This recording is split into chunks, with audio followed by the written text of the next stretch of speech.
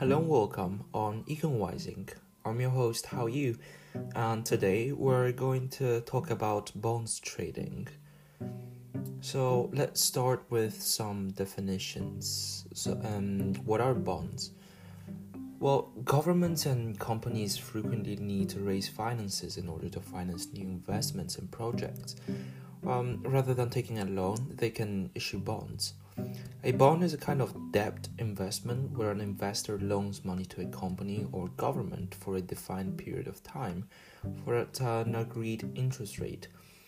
They are different from shares because they pay interest and do not provide a stake in the issuing organization.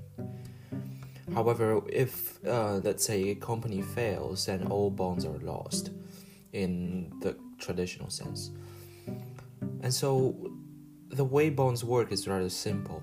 Investors lending to governments or companies can buy the bond, and in return, every year the bond will pay interest. This is often referred to as the coupon. Bonds have a maturity date. This is the date when the government has to pay back the principal, which is the original amount it borrowed. Government bonds are issued with a range of maturity dates, from short-term bonds to those which have a 30-year span. Bonds are debt securities which can be traded among investors.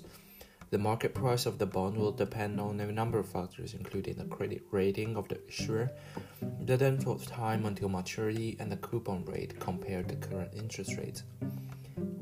When someone sells a bond at a price lower than the face value, it's said to be selling at a discount. If sold at a price higher than the face value, it's selling at a premium. So let's use an example. For instance, if a 10-year bond is issued with a 6% coupon rate and the interest rates were to rise to 7%, the 6% coupon value is below the current market rate and not an attractive option for investors. The bond price will decrease and will set at a discount. If interest rates were to fall to 3%, the bond will continue to pay at 6% and will be an attractive option for investors. The price of the bond will increase and sold at a premium. And how are bonds issued? Well, bonds are usually issued in a bond auction. Most government bonds are bought at auctions by primary dealers, such as large banks and financial institutions.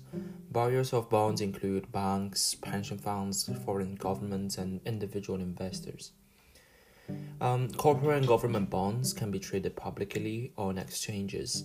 They're often traded over the counter. This means they are generally traded between dealers acting on behalf of clients. Now, government bonds tend to be more popular than company bonds, especially because government bonds are viewed as the ultimate safe haven for an investment, because as long as the government is there, they are going to pay the coupon and the bond, of course.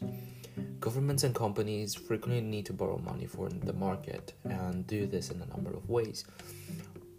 Now, just as how stocks can be good or bad, bonds can also be good or bad, but generally it's pretty difficult to know what kind of bond it is.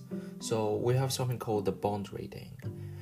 Independent rating agencies exist to provide a rating to bond issues.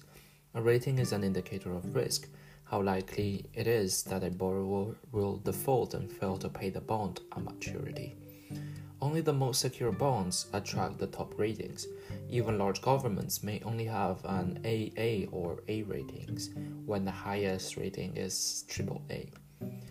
And so, with bonds with very low ratings, they tend to be classified as junk bonds. A junk bond is a much riskier, high-yield bond, often issued to raise short-term financing. These are not investment grade. The risk of default is considered much higher. And so, what drives bond prices? The demand for bonds on the part of long-term investors, particularly institutions, plays a key part. Of course, based on basic supply and demand theory, if there is an extension of demand while supply remains fairly constant, the price is inevitably going to be higher. But what influences demand is pretty tricky because there are several factors influencing it. These might range from the interest rates or the yield of the market or the financial market. Um, Next up is the supply of bonds, as mentioned before. If there are new bonds coming to the market, it's inevitable to dilute the value of existing bonds. And finally, we have bond ratings, particularly if these are upgraded or downgraded. If a bond is elevated from, B rating to A rating, it will be much attractive to companies and long-term investors. As mentioned before, interest rates can also play a crucial part.